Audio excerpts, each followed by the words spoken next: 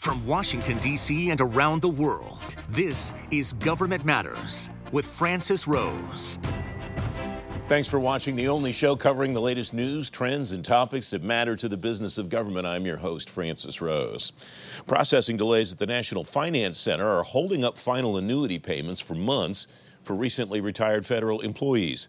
Customs and Border Protection's one agency warning its employees to be prepared to wait as long as 3 months for NFC to submit paperwork to the Office of Personnel Management. Federal News Network reports some employees may wait as long as a year for the full annuity payments the government owes them. The Federal Emergency Management Agency has personnel on the border with Mexico tonight. President Biden put the agency in charge of the effort to address migrant children crossing the border from Central America. GovExec reports FEMA will work with the Department of Health and Human Services to provide places for the children to stay. 2 Coast Guard cutters will get what the force is calling underway Wi-Fi in a pilot program this year. Coast Guard Commandant Admiral Carl Schultz says his service will replace desktops in command posts with tablets as part of a technology upgrade. FedScoop reports the Guard will modernize financial management systems and other legacy applications in the coming years.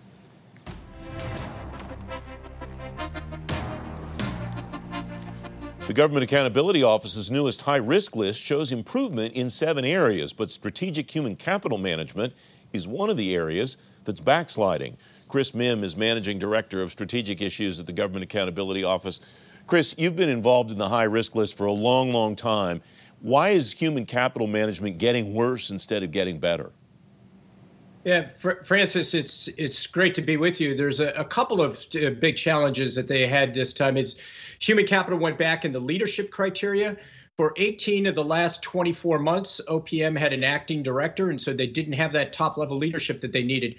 At least as important, OPM last year in 2020 suspended the annual human capital reviews. Now, these are the meetings that are held at the very highest level of OPM and with the agencies to talk strategically about the human capital challenges in each of the major agencies. They need to get back on track on that. It's understandable why they suspended those because of the COVID crisis, and they need to respond to that. They need to get back onto those to make sure that they have those strategic discussions that are really identifying and addressing the challenges in each individual agency.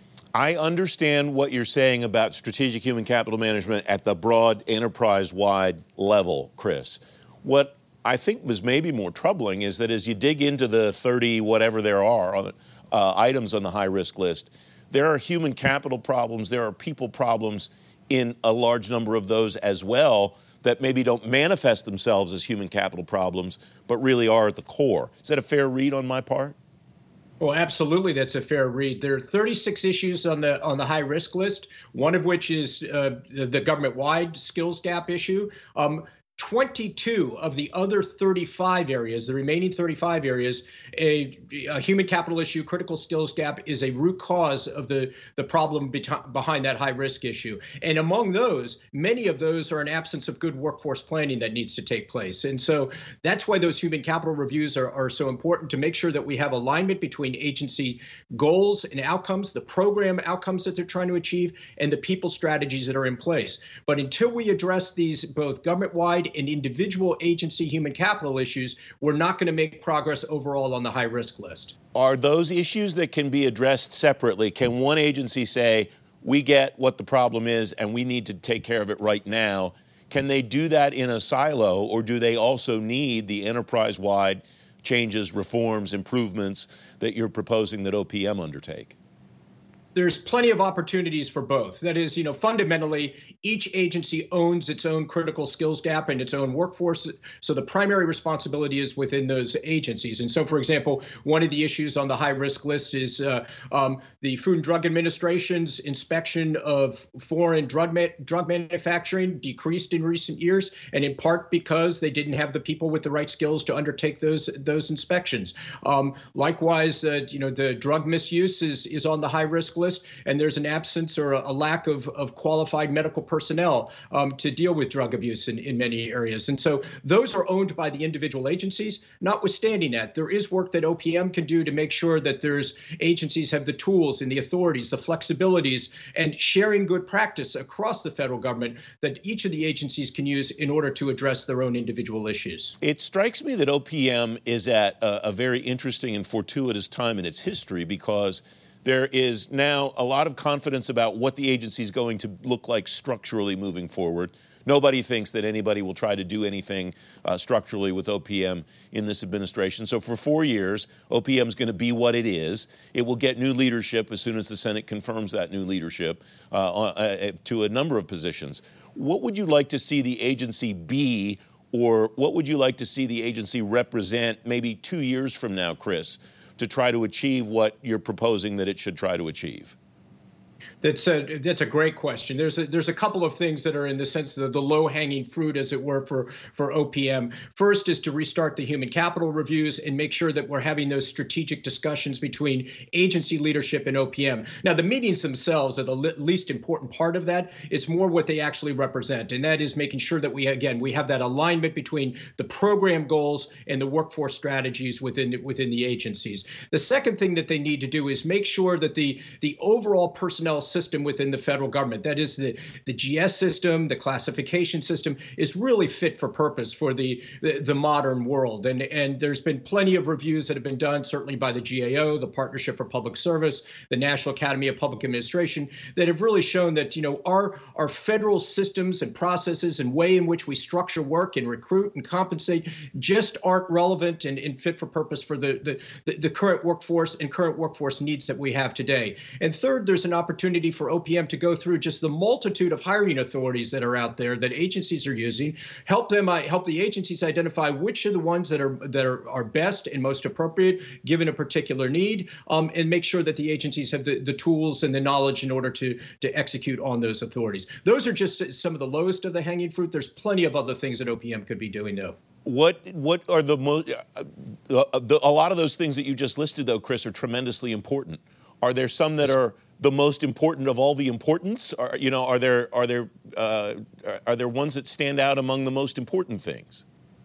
I think the two of them are the human capital reviews or the philosophy behind those reviews, and then making sure that our classification system, the GS system, is actually fit for the type of work that we're doing today, the type of work in which we're recruiting people into government to do.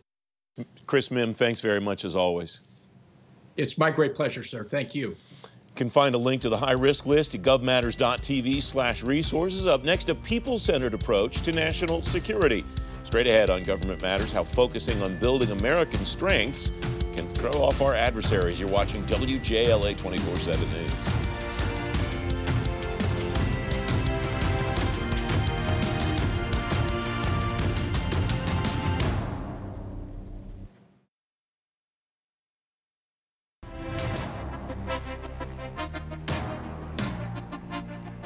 Welcome back. National Security Advisor Jake Sullivan says the new stimulus bill is the cornerstone for the administration's national security strategy.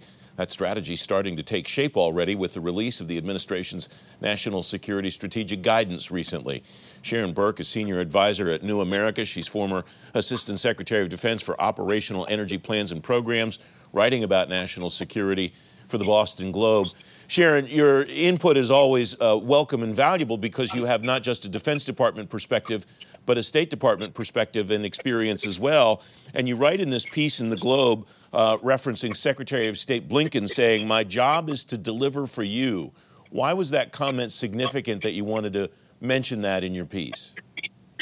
Well, now, to be fair, as you say, having worked at the Pentagon and the State Department as a civil servant and as a political appointee, I just want to make it clear that diplomats have always been working for the American people. And I think when you're a public servant, anyone who chooses to be a public servant is well aware of that. That's never changed. However, what Secretary Blinken said, that this is about benefiting the middle class, and he went through all of his priorities systematically, and each time said, the big picture, this is about freedom, this is about diversification, and then said, and here's how it benefits the American people and specifically the middle class. That's new. To justify everything about exactly what's the return on investment for the American people. What's the significance of that in the scope of what the Biden administration has undertaken security-wise and diplomacy-wise so far? I think, again, when you have to justify everything you're doing, every dollar you're spending on what's the return in safety and prosperity for Americans, that's a pretty strong rubric. And I think, historically, we've always seen when you're in this national security foreign policy community that there's a tension between our values and our interests. And what especially Secretary Blinken made clear is that they're not going to accept that there's a difference. Everything is the same. How does it benefit people? So I think you'll see them every time they're talking about something they're doing, they're going to justify why. And I do hope that that means that foreign policy resonates more with the American public than maybe it has in the past. You attach a name to something that I have detected as a theme since January 20th at noon, and that is, and you put it this way, leading with diplomacy and diminishing the defense stranglehold on national security policy. Is this something we should expect to see more prominently over the next 3.5 or 4 years? The State Department maybe not taking precedence over the Defense Department, but certainly rising to the level of a peer. Well, technically in law, the State Department does take precedence over the Defense Department. The Secretary of State is, the first among equals and has charge over what is the policy of the United States. The Defense Department does not have the lead on what the policy is. That's gotten out of balance increasingly over many, many decades now, because the Department of Defense has such a large budget and has such a strong, compelling mission. And it's a command and control arrangement, and also has a lot of support from the American people, very strong domestic constituencies.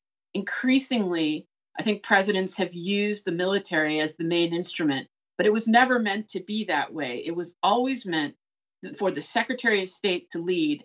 And this president has made it clear that he's going to restore that. And I think it's really important because it comes back to what's the source of American strength?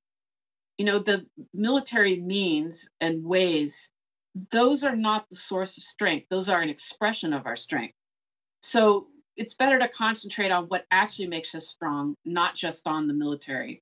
And one of the things that you write about to that end in this piece is the idea of building American strength for the sake of building American strength, rather than reacting to threats, especially from China and Russia. Absolutely. And I think we've gotten away from that. Like, what makes us better, not how do we, counter them and what they're doing. If China has a Belt and Road, what's our Belt and Road? It should never be that way. It should always be about what makes us different, what makes us better. Because I genuinely believe that we have a better way of living. So what are those foundational strengths and where have we gotten away from it? So innovation, there's no question that we're an innovative country that provides opportunity for everyone to be innovative and for people to come here and bring their talents and be innovative. We're great at that. We should be playing to that strength and investing in it. Immigration, diversification, the fact that, again, our strengths become, our differences become a strength has historically been one of the things that distinguishes us, where other countries can't say that that's the case. So that, trust, the fact that we have transparency and rule of law means that we're a trusted country. We've moved away from that. These are the things that make us better. We should be building those foundations, not just looking at how do we counter what they're doing. We'll always lose if we do that. Viewer, bear with me because Sharon turns a delightful phrase here toward the end of this piece. The Biden administration's people-centric approach may offer an all-purpose justification for situational pragmatism. That sounds suspiciously like a more polite version of America First. That's not necessarily a bad thing, is it, Sharon? That's not necessarily a bad thing. I think the problem always with America First, which, by the way, it's always been America First. Every president puts the interests of the American people first. The question is, how do you do that? And if your entire phrase stops there, then you're not putting America first at all. You're not putting the American people first. So the question is, when I said situational pragmatism, I actually mean it as a compliment. which is we need to look at the world as it is, look at how we want our country to be, and reconcile those things, right? And that means be practical, be principled, but also how exactly do you put America first? And it can never mean America alone. We need to be able to collaborate with other countries to find where our shared interests are if we're going to be strong enough to put the country first and move it ahead. Sharon Burke, thanks very much. As always, great to have you on. Thank you. Great to be with you. You can find a link to Sharon's piece in the Boston Globe, govmatters.tv/resources. Up next, the F-35's problems getting off the ground. Straight ahead on Government Matters, what the aircraft's rollout means for the Defense Department.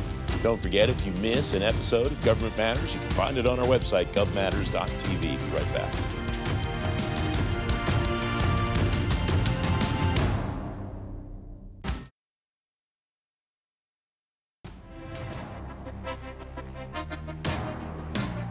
Welcome back. The F-35 program is taking fire from Congress. The chairman of the House Armed Services Committee, Adam Smith, says the Defense Department should, quote, cut its losses on the plane and look at other platforms. The program is an example of what's wrong with weapons buying, according to Sean McFate, senior fellow at the Atlantic Council, professor at the National Defense University and Georgetown, and author of The New Rules of War, How America Can Win Against Russia, China, and Other Threats. He's writing about the F-35 in the Hill newspaper.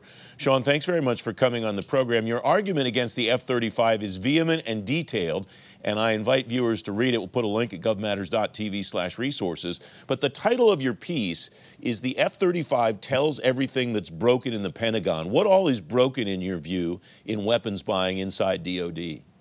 Well, the F-35 is just the hood ornament to a much bigger problem. I mean, we all know the problems of the Pentagon's contracts are always over time, always over budget. But there's even a bigger problem. We're buying weapons to win last century's wars. We don't even need these new super weapons like F-35s, Ford-class carriers, other things that don't go to war anymore. And the measure of any weapon system is its utility, how useful. So if weapons don't go to war, let's replace them with weapons that are useful. You use a term in this piece that I think is interesting and deserves some attention.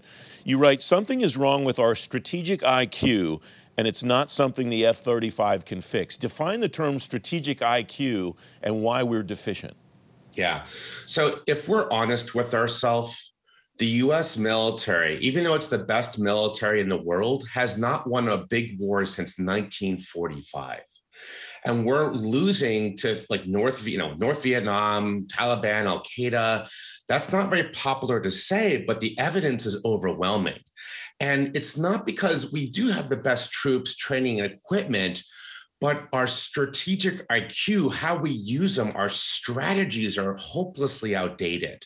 So we win every battle, but we lose the war because we've forgotten how to be strategists. How is that strategic IQ outdated, and how do we recover it? How do we bring it up to 2021 and actually take it to 2030 and 2050?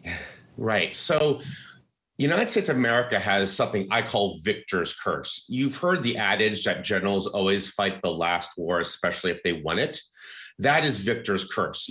France had it after World War I. They thought the future of war would be trench warfare after they successfully won World War I, so they built a Maginot Line. Meanwhile, Germany evolved its way of warfare and easily outflanked it. The F-35 is our Maginot Line. We're still fighting. We think the future of war will be World War II with better technology. We think that, China and America war will be like the Battle of Midway in the South China Sea with F-35s, Ford-class carriers, and very expensive drones. And warfare has already moved past that. Our enemies are using disinformation, weapons that give them plausible deniability. They're using things like China does the Belt and Road Initiative, which is a national security initiative. There are new ways to fight and win wars, just like the Blitzkrieg, made sort of trench warfare obsolete. Other things are happening. And I write about this in my book, The New Rules of War. In fact, they say, here are 10 new rules or principles about how to fight and how to win in this new type of warfare in the 21st century. And it's looking at how our adversaries, China, Russia, Iran, others, are using these rules right now. One of the terms that you use to describe what's coming is information overmatch. Is that just cyber war and using data, or is there more to it than that? There's more to it. I mean, one of the unfortunate things about national security community in DC is that we conflate cyber with information. Those are two different things. Cyber is just a venue for information, just like radio, TV. These are all vectors of information. Information as a whole, strategic deception, the war of Sun Tzu, not the war of Clausewitz, that's what's taking charge in the world right now because we live in an information age. So now, WMDs are no longer nuclear weapons. There are things like disinformation, how, our adversaries are trying to infiltrate, if you will, our media, trying to, using disinformation so we tear ourselves apart from within. And that is a new weapon of war. It's not some of the best weapons today do not shoot bullets. And that's one of the lessons that we have to internalize to increase our strategic IQ. We have about a minute left, Sean, and there's one other item I want to ask you about. You write another thing that we need is the ability to fight wars beneath the threshold of war. What does that mean? Well, we think in the United States, we think of war like pregnancy. You either are or you're not. But in reality, war is like a continual spectrum, and you're not really exactly at war or not. And our Cold Warriors out there will remember this. The Cold War was not just a metaphor. It was a real war. But today we just think about it as, are we at war or are we at peace? And our adversaries manipulate this against us. They wage war but disguise it as peace because they operate beneath our internally decided threshold of war. And that's a false dichotomy of war and peace. The truth is there's no such thing as war or peace. It's war and peace. And we have to think like that. Sean McFate, thank you very much for joining me. Great piece. Thank you very much. You can find a link to it at govmatters.tv/resources. And don't forget, if you miss an episode of the show, it's on our website too.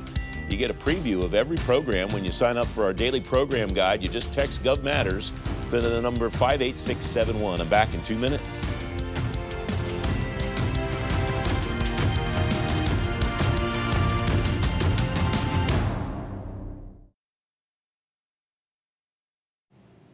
That's the latest from Washington. Join me weeknights at 8 and 11 on WJLA 24/7 News and Sunday mornings at 10:30 on ABC 7 to stay plugged in on issues that matter to the business of government. Thanks for watching. I'm Francis Rose.